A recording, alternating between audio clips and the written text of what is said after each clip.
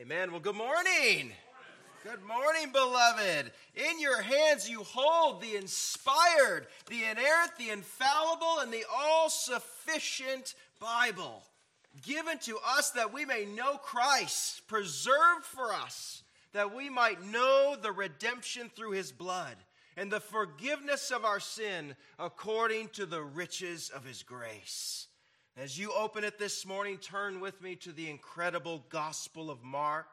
What a joy to be led in song by Brady and Diana. They so faithfully serve us every week. You know, long before you arrived this morning, those two were here practicing and praying for the Lord to use the gift of music to draw our affections heavenward. You know, every one of us arose this morning and we purposed to come to the house of the Lord.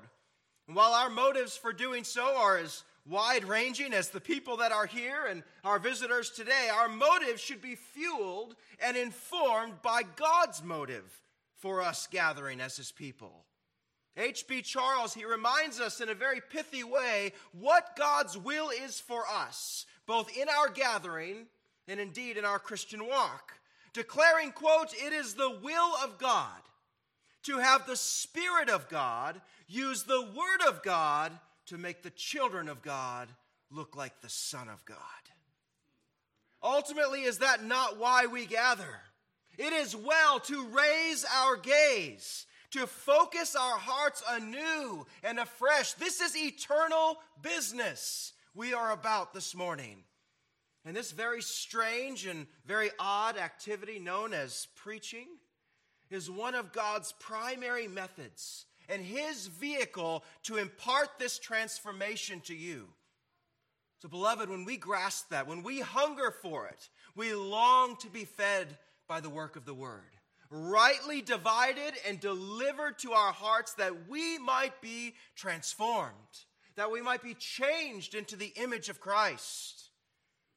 What a high calling we have here this morning.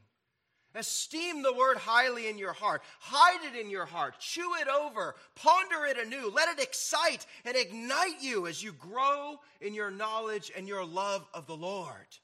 It is the will of God to have the Spirit of God use the Word of God to make the children of God look like the Son of God. What a glorious truth for us this morning. Amen? Amen. Well, last week we continued our incredible march through the Olivet Discourse, the longest response to a question ever given by Jesus recorded in Scripture. Not only does Jesus know and understand the trait of being human is a desire to know the future, to know what happens next. We don't like the unknown. We fear the unknown. But much more than that, the disciples, they have an eschatology. Meaning they have a doctrine of last things. They have a teaching of the end of days. Not only of the end of days, but how the King, their Messiah, and the kingdom of that Messiah, who is there now in their midst, is a part of that eschatology. Meaning that teaching of last things. And just like some in our own flock who have started this journey of last things, being challenged on traditions that they've held, the disciples had everything they thought they knew about Messiah. His restoration and redemption of Israel, everything they knew was turned on their head. There was no place in their minds for a Messiah that would come and then leave only to come back again. If the Christ was here, he would reign. And little of this made sense to them. Little did they know that the second coming will be nothing like the first coming.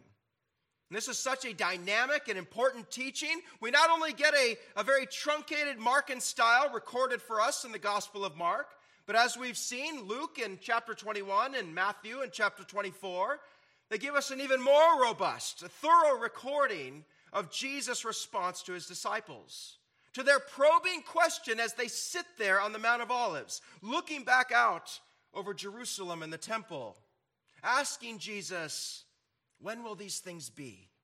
And what will be the sign when all these things are going to be fulfilled?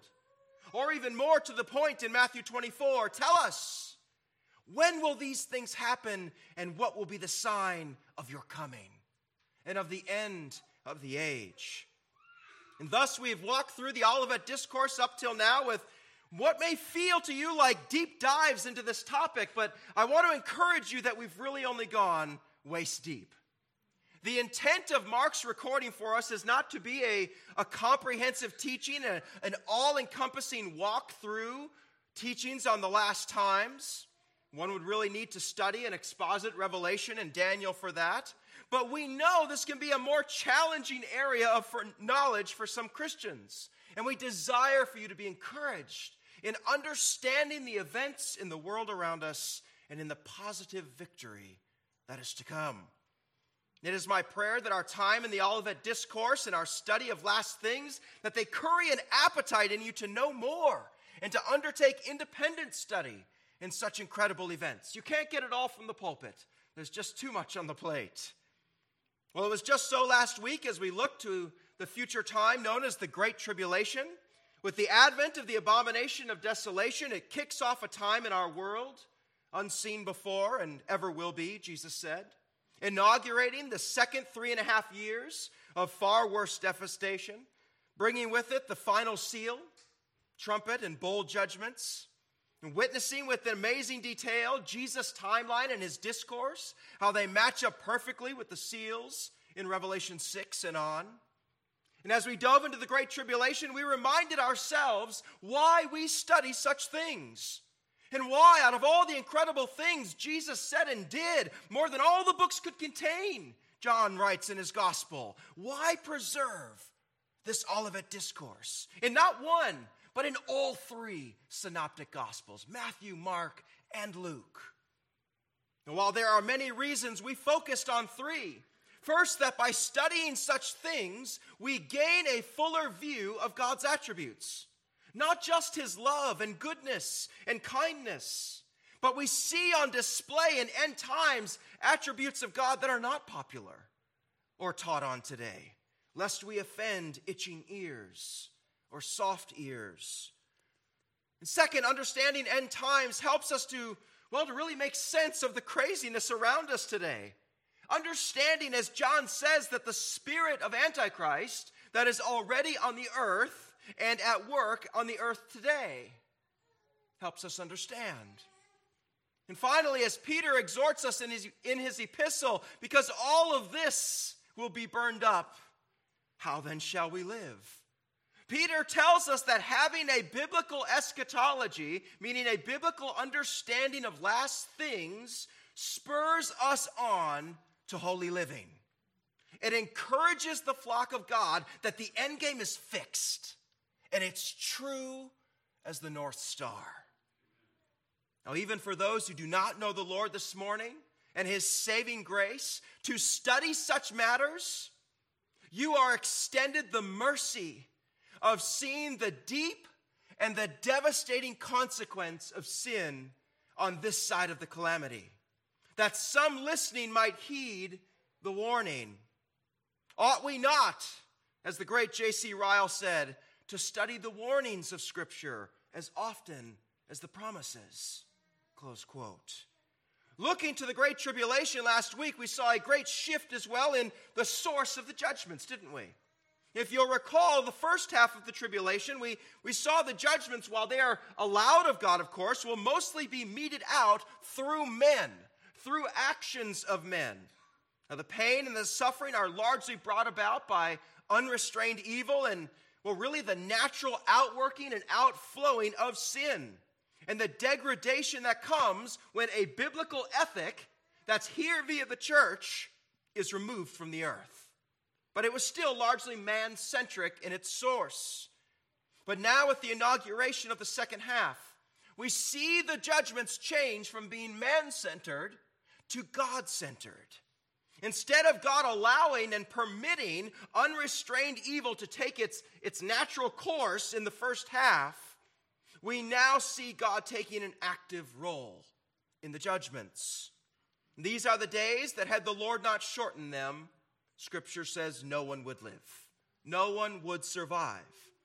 And we're going to see in more graphic detail why as we move toward the climactic apex just before Christ returns. And yet he did it for the elect. He did it to keep his promise that he would spare a remnant, bringing not only a full 1/3 of Israel to turn to Messiah through this awful time, but setting apart 144,000 as well, 12,000 from each of the 12 tribes as a down payment, as first fruits to populate a new heavens and a new earth and New Jerusalem. We mustn't forget the overarching narrative and purpose of this entire tribulation. God is not done with Israel. He will keep his promise. They have yet unfinished business, as it were. They will see and they will behold their Messiah, whether it be his kind face or his eyes of fire. They shall behold him on that day. So, beloved, with the church raptured and taken at this point, it helps to understand that much of what we are reading in the Olivet Discourse is God's plan to deal with Israel. God doesn't leave loose ends. The tribulation is well and truly God's future plan and program for Israel. And understanding that the church is gone, that it's taken at this point. Now, beloved, there are teachings out there that would be called a post-tribulation view. It's not heretical by any means, but I want you to know that it's out there. Teaching that the church is raptured after the 7-year tribulation. That the second coming and the rapture occur essentially simultaneously. That we as a church will have to go through the seals and the bowls and through the trumpets, enduring the wrath of God as he pours it out on mankind. And while there are some interpretations that could lead one to this view, in fact, it's the view of Roman Catholicism. Most Protestant theologians find this view less compelling. Paul tells us in 1 Thessalonians 5:9 that God has not destined us for wrath as believers. And as we have seen, much of the judgments during this time are not wrath from Satan or the Antichrist, though that is certainly there. But rather they are from the hand of God. It's his wrath in more horrific ways than we can imagine. And God has not destined his church for such wrath. Indeed, that is why as we look to Revelation, of course you'll recall that the first 3 chapters of Revelation, they're all letters to various churches, aren't they? To all the churches. But then as we round chapter 4 of Revelation, when we look to the throne of heaven and the tribulation begins, the church is never heard from, nor mentioned anywhere again until the very end, at the second coming.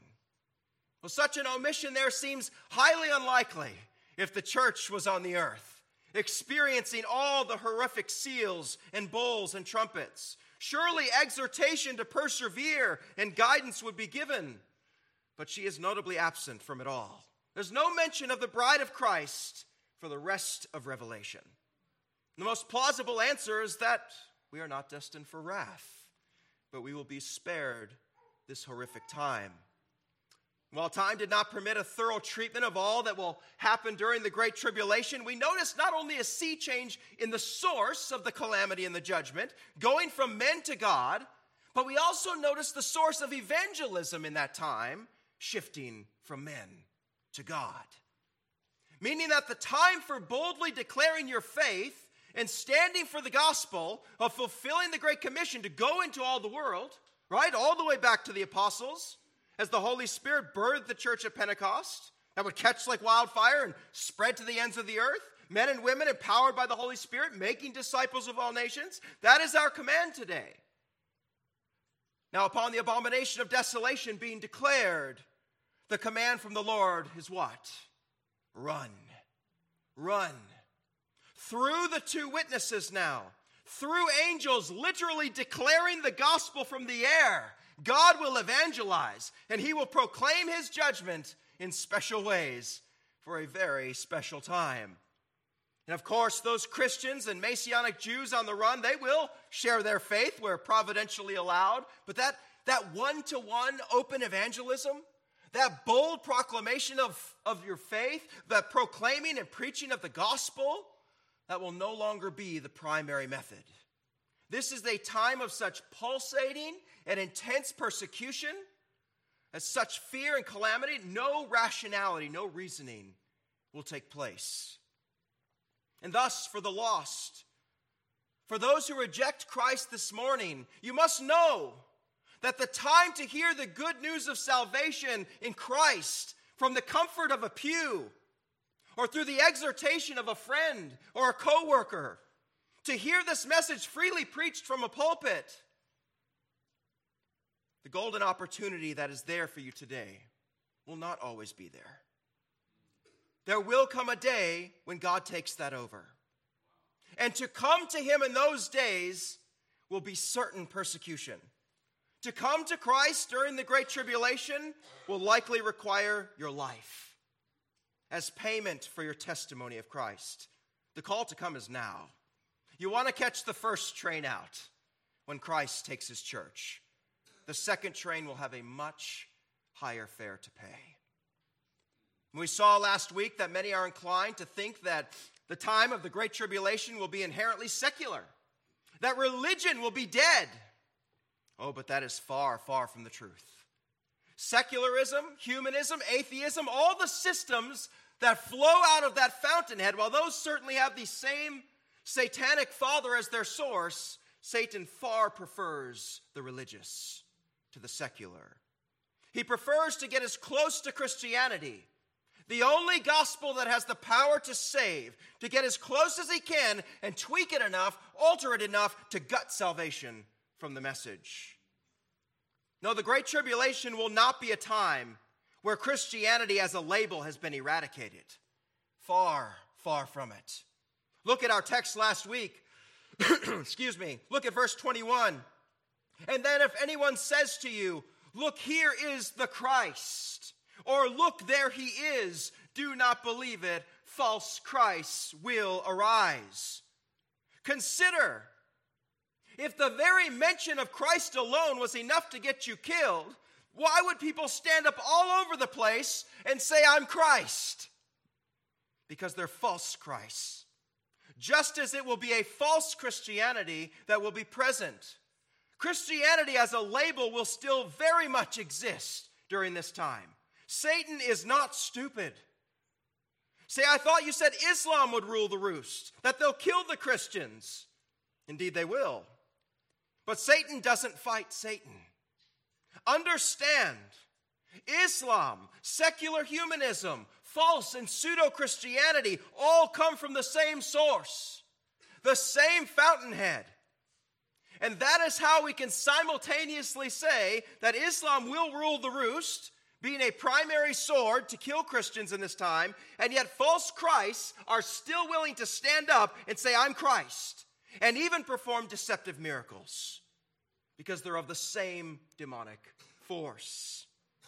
So, beloved, the Great Tribulation will be a time awash in false Christianity, pseudo-Christianity, which can live in perfect harmony beside Islam. Satan does not fight Satan. Understanding this is critical, not only for the tribulation saint who may be listening to this in the future, but here and now. Our discernment, contending for the truth against false doctrine, against those who would twist and pervert the gospel with a twinkle in their eye. After the rapture of the church, those people aren't going anywhere. They will all still be here. Consider, beloved, all who name the name of Christ that will still be here. Mormons, still here. Jehovah's Witnesses, still here. Universalists, still here. Your casual, fair-weather Christian, your Christmas and Easter Christians, they're still here. Your wolves that live amongst the sheep in the church, they're still here. Many, I fear, who have put their faith in Rome, in the papacy, embracing a different gospel of works righteousness, of infused righteousness, many, dare I say most, will still be here. Don't think the label of Christianity is going anywhere in these times. The father of Islam is more than happy to preside alongside these false Christs. And Satan will even empower them in that very name to do miraculous things. Remember what Jesus said about the deception of this time. Matthew 24:24. It will be such great deception that even the elect, if it were possible, could be deceived. But fear not, beloved. The sheep know the voice of the shepherd. I belabor this point, lest we think that this will be a simple time, a black and white time where some horned figure with a pitchfork is sitting in the temple. It's easy to see in Jerusalem. Understand, beloved, Jesus tells us that the deception will be thick as molded air. It will take the tribulation saint grabbing hold of their illegal Bible, of gripping it with all their might, and saying, I don't care what my eyes have just seen. Your word is my light. I don't take counsel of my heart and its deception. I don't take counsel of what my eyes see or my ears hear. I'm bound to this text. It is true. Only it is true. That is what it will take to overcome the incredible deception of that age. Might we today exercise just a portion of that discernment and clinging to Scripture? Oh, we could swim in those waters for days. Well, today, beloved, we must look to the trumpets and the bowls. These are difficult topics. We have many visitors today, and God is sovereign over your visiting today. But that's arguably an encouragement, as that leads us to, well, really the greatest, most awesome event in all our past and future history, the second coming of Christ. And I say greatest not as in most important or most efficacious necessarily. One could put the first coming of Christ into that position, or the resurrection of Christ into that position. And they would be maybe well justified for that. But beloved, precious few saw our Savior born in a manger. Precious few saw our Lord hang on a tree. Precious few saw the empty tomb and the risen Savior. But this, every eye will see. Revelation 1:7 opens, Behold, he is coming with the clouds, and every eye will see him, even those who pierced him. And all tribes of the earth will wail on account of him. Even so, amen. The second coming of Christ is, well, it's a topic that I'm going to tell you is not going to be done justice by our little time spent in it over the next few weeks. As I've shared with some of you, our time in the Olivet Discourse has been of particular challenge to me because there's so much that we're forced to leave off the plate. Beloved, for every one that I'm giving you, there's 10 that I'm not. At best, we're waist deep. At best. So let that overwhelm you for a moment, though, with the awesomeness and the thoroughness and the divinity of the Word that we hold in our hands. As we've been looking at the second half of the tribulation, the second 3.5 years, we have looked briefly at the horrificness that will mar the earth in those days. And yet every day that marches toward that final day, what Scripture calls the day of the Lord, the day of Christ's return, we're going to see a significant rise in tempo, meaning the judgments and activity are going to pick up tremendous steam as we march toward that final battle on the plains of Megiddo, often referred to as Armageddon. And that battle truly is, well, it's a whole study on its own. We'd never get out of it. So we won't have time to go into detail on that, but that is the climax upon which our Lord will return. To put it simply, beloved, as the Lord has taken over the judgments at this point, as we reach the final climax, as we look to the trumpets and the bowls, the lights are going to begin to go out. The universe is going to begin to tear itself apart.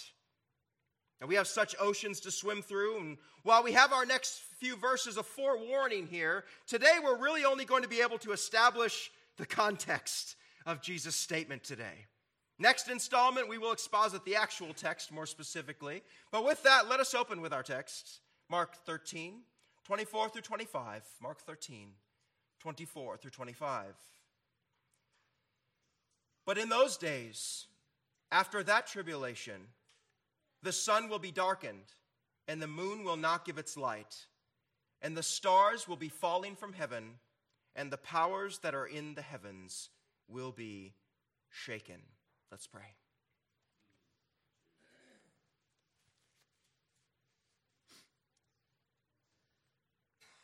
Heavenly Father, we approach this text today as a needy people. Lord, as ones that are utterly dependent creatures on your Holy Spirit to wield this word. Lord, many needs have walked in the door today, and you know each one of them. And you have sovereignly decreed the text that we should arrive upon. Lord, we trust you to wield that in all of your perfection. In Jesus' mighty name, amen. Well, if you're like me, you probably often daydream of heaven. What it's like, what you will see, what people will be like, what will it be like to behold Christ in all that he is, in all the wonderment that it is. When we allow our mind to ponder such hope that awaits those who are his. How many of us have considered, when thinking about all these aspects of heaven, how many of us have considered the sound of heaven? How many of us have ever wondered or pondered what we will hear? What is the environment like, specifically around the throne room of God? Well, luckily, Scripture tells us, and to put it simply, it's loud. It's loud. There's a lot going on. Revelation shows us that heaven is a noisy place.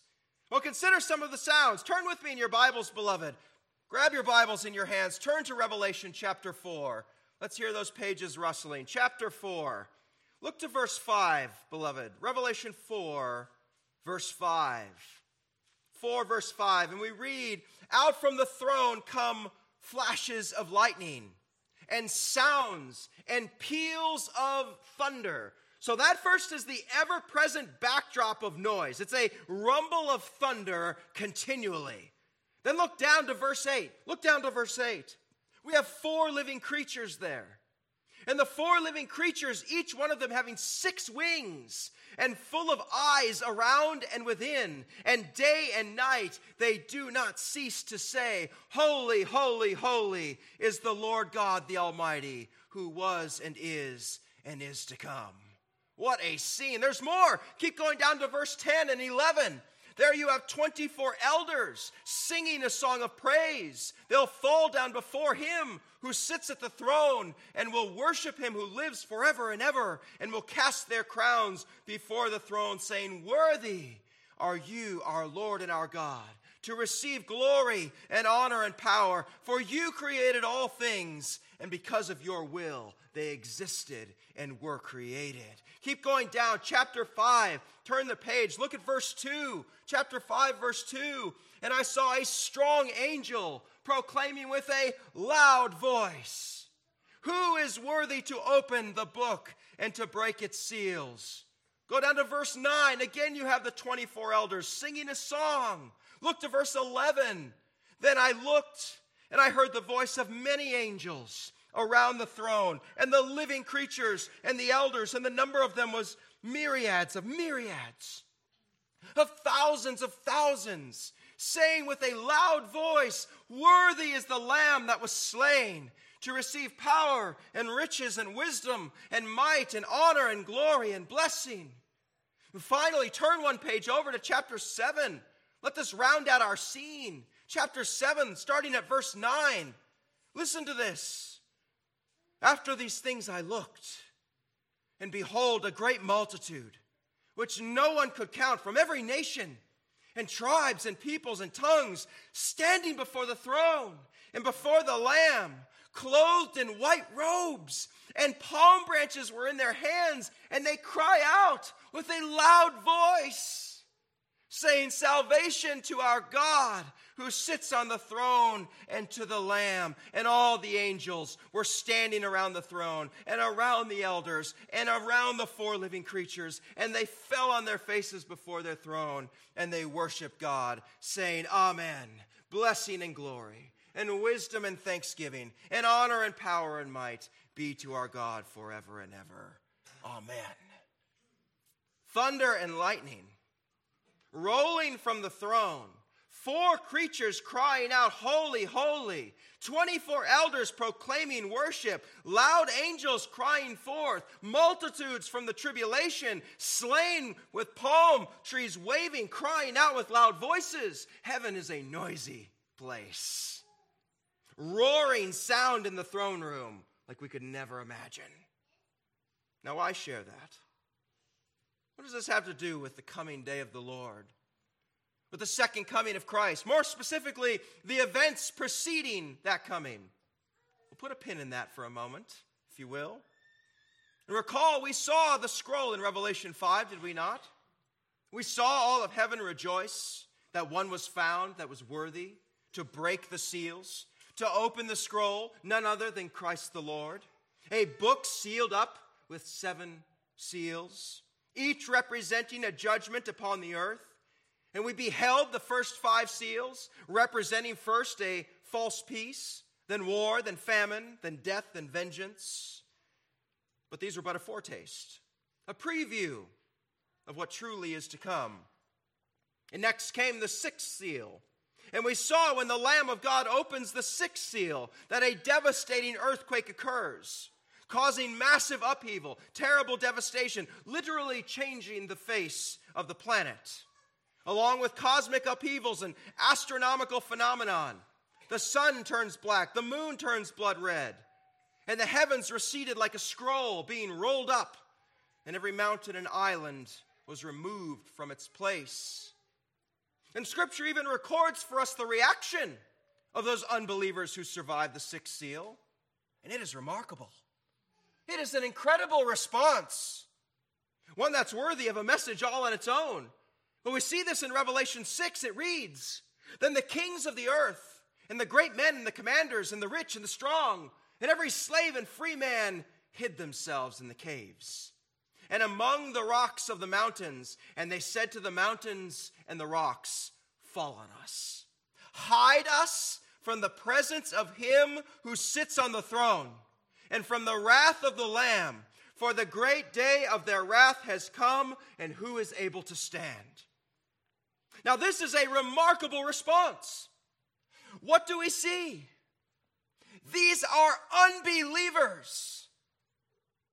And they know where these judgments are coming from. And they know who's doing it. And they still persist. These cosmic movements are clearly of God. And the 2 witnesses have broadcasted all over the world. And the angels flying in the midpoints heavens are proclaiming to them the gospel. They know. Yet they don't repent and turn to the Lamb. What do they cry? "Hide us from the Lamb. Hide us from the one who sits on the throne. Kill us. Let the mountains fall on us." Now, this may seem an odd response to some. Surely if you and I saw such things, we would cry out to the God of heaven, right? "Save us. I was wrong. You are Lord. Save me." But no.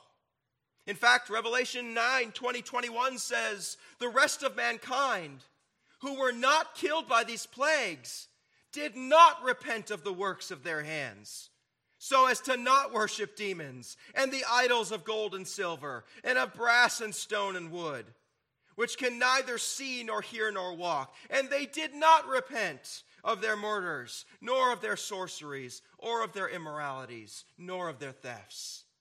Again in Revelation 16:9, "And they cursed the name of God who had the power over these plagues. They did not repent and give him glory." Beloved, you've often heard me say that everyone is either a potato or an egg. The boiling waters of trials, of hardships, of persecutions, of pain is either going to harden you like an egg or it's going to soften you like a potato. The unbelievers alive during this time are all eggs. The continual judgments have only caused them to harden. And it will be the same way in hell, dear ones. Surely there they would submit and see their error. Not so. Scripture says they will hate even more. They will hate God even more there. Revelation 6 displays the inertia of a darkened heart, the momentum of a fallen heart. That's what we all had before Christ made us alive. It is Christ who makes dead men live. It is all Christ. In the famous words of Jonathan Edwards, the only thing I contributed to my salvation was the sin that made it necessary. Scripture tells us that there is nothing intrinsically good in man that we should desire God. It's all of Christ. So now, having passed the sixth seal, let us circle back to those incredible sounds of heaven we spoke of. The noise, the roar that is heaven in the throne room. Why? Now you will see. Because the seventh and final seal is about to be opened. And I want you to watch what happens. If you're still in Revelation, turn over one page again to chapter 8. Look at chapter 8, beloved. The seventh and final seal. These are the seals that contain the trumpet and bowl judgments. Now consider up to this point all that has happened on the earth over the preceding 7 years. It's almost unthinkable. Death and destruction on a massive scale. Judgments like we cannot imagine. And yet the throne room of God this entire time roared until now. Look with me, beloved, to chapter 8, verse 1. Something incredible is about to happen. When the Lamb broke the seventh seal, there was silence in heaven for about a half an hour. Silence. Why? When the Lamb broke the final seal, all of heaven could now see what was in it. And silence fell over heaven for half an hour. Stunned silence. Reverential, awestruck, no words for the calamity and finality that was about to be unleashed upon mankind. Like nothing even the strong angels of heaven had ever seen before. The four creatures fell silent. The angels, silent. Pure shock. One theologian called it, quote, the calm before the storm. The silence of foreboding, of intense expectation of what God is about to do, close quote. Not only the pure wrath of God, but the legions of hell are about to be unleashed upon the earth. And first, 7 angels are given 7 trumpets to sound. Then come the bowl judgments. All of these are contained within the 7th and final seal. Now, very quickly, the 7 trumpet judgments, I'm going to give them to you in hot sequence, and I'm going to hit these fast. We're on Facebook, we're on Sermon Audio. Go back and listen if it's too fast. All of these can be found in Revelation chapters 8 through 11. The first trumpet. When the first angel sounds his trumpet, the world will experience hail and fire mixed with blood, thrown down onto the earth. And 1/3 of the world's trees will be burned up in this plague, and all the grass will be consumed. And the second, something like a huge mountain, all ablaze, was thrown into the sea, and 1/3 of the sea turns to blood. 1/3 of the ships sink, 1/3 of ocean life dies. The third trumpet is like the second, except it affects the world's freshwater lakes and rivers instead of the oceans. Specifically, it says that a great star blazing like a torch falls from the sky and poisons 1/3 of the water supply. This star is given the name wormwood. It's poison, kills many. And the fourth, 1/3 of the sun was struck, 1/3 of the moon, and 1/3 of the stars, so that 1/3 of them turned dark. 1/3 of the day was without light, and also 1/3 of the night. Basically, these are radical eclipses. And it causes the global temperature to plummet. That throws off all the tides, all the weather patterns. It's complete chaos. And the fifth trumpet, if we dare, this is also known as the first woe, releases a plague of demonic locusts with power like that of scorpions. But unlike normal locusts, these are not to touch plant life on earth. Scripture says that they go straight for the people who do not have the seal of God on their foreheads, but they're not allowed to kill them. They will torture those without the seal for a period of 5 months. It's the word of God. Scripture says their agony will be so great they will wish for death, but death will evade them. The sixth trumpet, also called the second woe, involves the onslaught of another demonic horde. Once the sixth trumpet sounds, a voice from the altar of God calls for the release of 4 angels who are bound at the great river Euphrates. Now, these 4 angels, these are fallen angels. These are demonic angels. And they've been kept in captivity just for this purpose, to wreak destruction during the tribulation. And these 4 angels, these wicked angels, lead a supernatural cavalry of thousands upon thousands to kill a third of humanity. All this is in Revelation 9. And finally, the 7th trumpet, also known as the third woe, sounds from heaven upon the earth. At the sound of the 7th trumpet, the temple of God is opened in heaven. And within his temple was seen the ark of his covenant, and there came flashes of lightning, rumblings, peals of thunder, an earthquake, and a severe hailstorm. Well, now with the temple of God open, Revelation 15 says 7 more angels stand with 7 bowl judgments. It's not over. In fact, if you can believe it, the worst is yet to come. Revelation 15:1 reads, "Then I saw another sign in heaven, great and marvelous, 7 angels who had 7 plagues, which are the last, because in them the wrath of God is finished." Revelation 16 details out what are called the bowls of God's wrath. This is it. This is the final cleanup. It's hard to believe there's yet still anyone alive. And while it pains me to bring these to you, beloved, they are the word of the Lord. They are the word of the Lord. They are the very warning of our Savior in the Olivet Discourse. And sadly, we must first walk through the trumpets and the bowls of the 7th seal to even get to our text in verses 24 and 25 in Mark. All the bowls and all the trumpets precede, meaning they come before, Jesus' final warning in verses 24 and 25.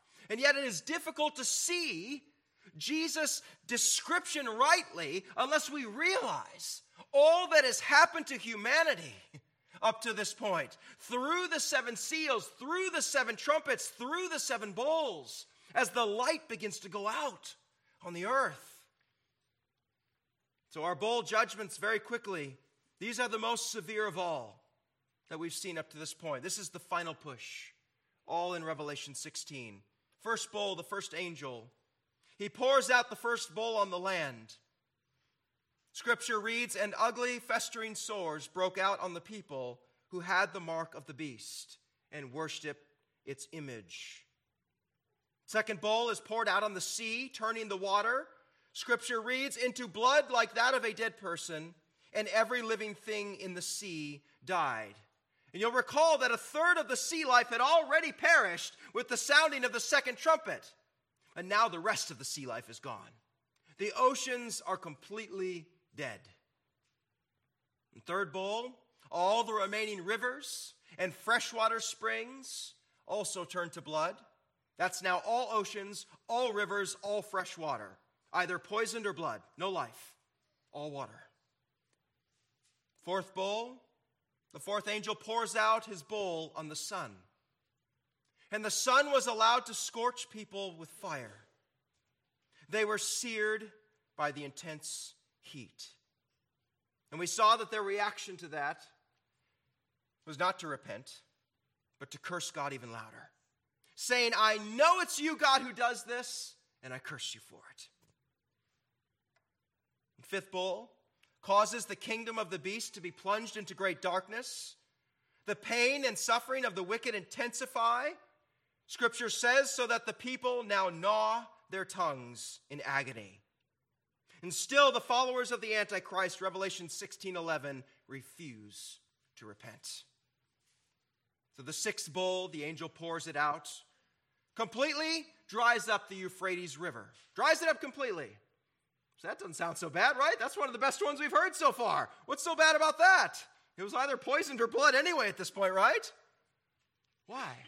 Why dry that up? What's so bad about that? Scripture reads that the way would be prepared for the kings from the east.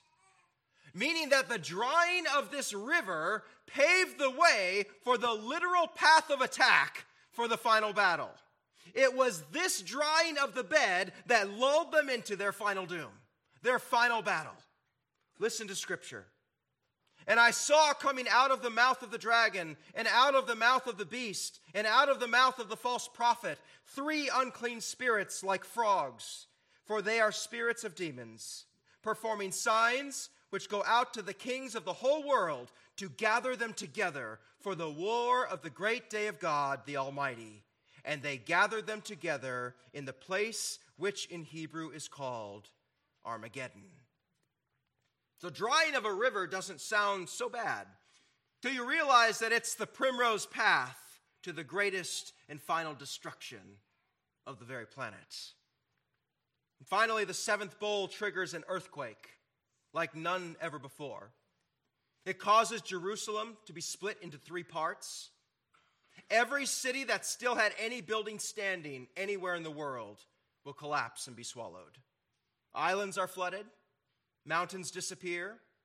Scripture says that hailstones 100 pounds in size will fall on the inhabitants. Now this now begins to meld into our text from Jesus in the Olivet Discourse. Look to our text, beloved, verses 24 and 25, which we've really only been able to give the context for today.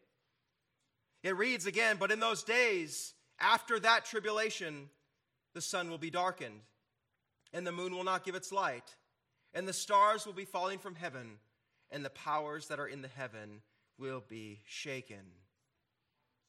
But beloved, by looking at the seals and the trumpets and the bowls, we've essentially walked you right up to these verses, okay? You understand all that has happened already. Jesus is saying, but in those days, after that tribulation, those days, that tribulation, speaking of the second half of the Great Tribulation, and incredible signs, celestial signs, are going to occur as the lights go out and the universe groaned under the weight of sin for so long, it will finally give way. And we're going to look much more at that in 2 weeks from now, even looking to the Old Testament and seeing the testimony of the Old Testament that it gives as well about these days in our text. But hang in, beloved. Hang in there, beloved. I know these are hard topics, but as I like to say, the juice is worth the squeeze. Now, beloved, as we prepare our hearts to partake of the Lord's table, as we remember our Lord, Paul proclaimed to the Corinthians, for whenever you eat this bread and drink this cup, you proclaim the Lord's death until he comes. The new covenant replaced the old covenant when Christ, the Passover lamb, was sacrificed. And he was sacrificed to pay the sin debt that stood over us all. And we can praise the Lord in this and joy in this in light of today's difficult message, seeing the immense cost of sin and the consequence that will be exacted both on earth and in eternity. Beloved, if you are in Christ this morning, you are not destined for wrath. He who the Son has set free is free indeed. You've been pardoned. For you once were not a people, but now you are a people of God. Once you had not received mercy, but now you have received mercy. Glory to God in the highest. Mercy is available for all who would call on the name of Christ this morning. Cry out in repentance and faith. There is mercy and there is grace on abundant offer this morning. Let us pray. Oh, Heavenly Father, if many of us were honest in our hearts, Lord, there are many other scriptures that we would have rather in our heart have gone to today. But Lord, this is your word. This is your truth. This is your warning. This is your exhortation to us. Lord, it's not only an encouragement for those who know you this morning, that we know the victory that's coming, that we know that we'll be spared from this wrath that is to come. But Lord, it is a mercy to those who do not know you. Lord, that they have an opportunity on this side of calamity to surrender. Lord, to not ask that the mountains fall on them and crush them, to not hide from the Lamb, but Lord, to turn to the Lamb in repentance and faith. Lord, we thank you for this incredible day that you've given us, our chance to be together and to worship and fellowship together. Keep us until we can meet again in Jesus' name. Amen.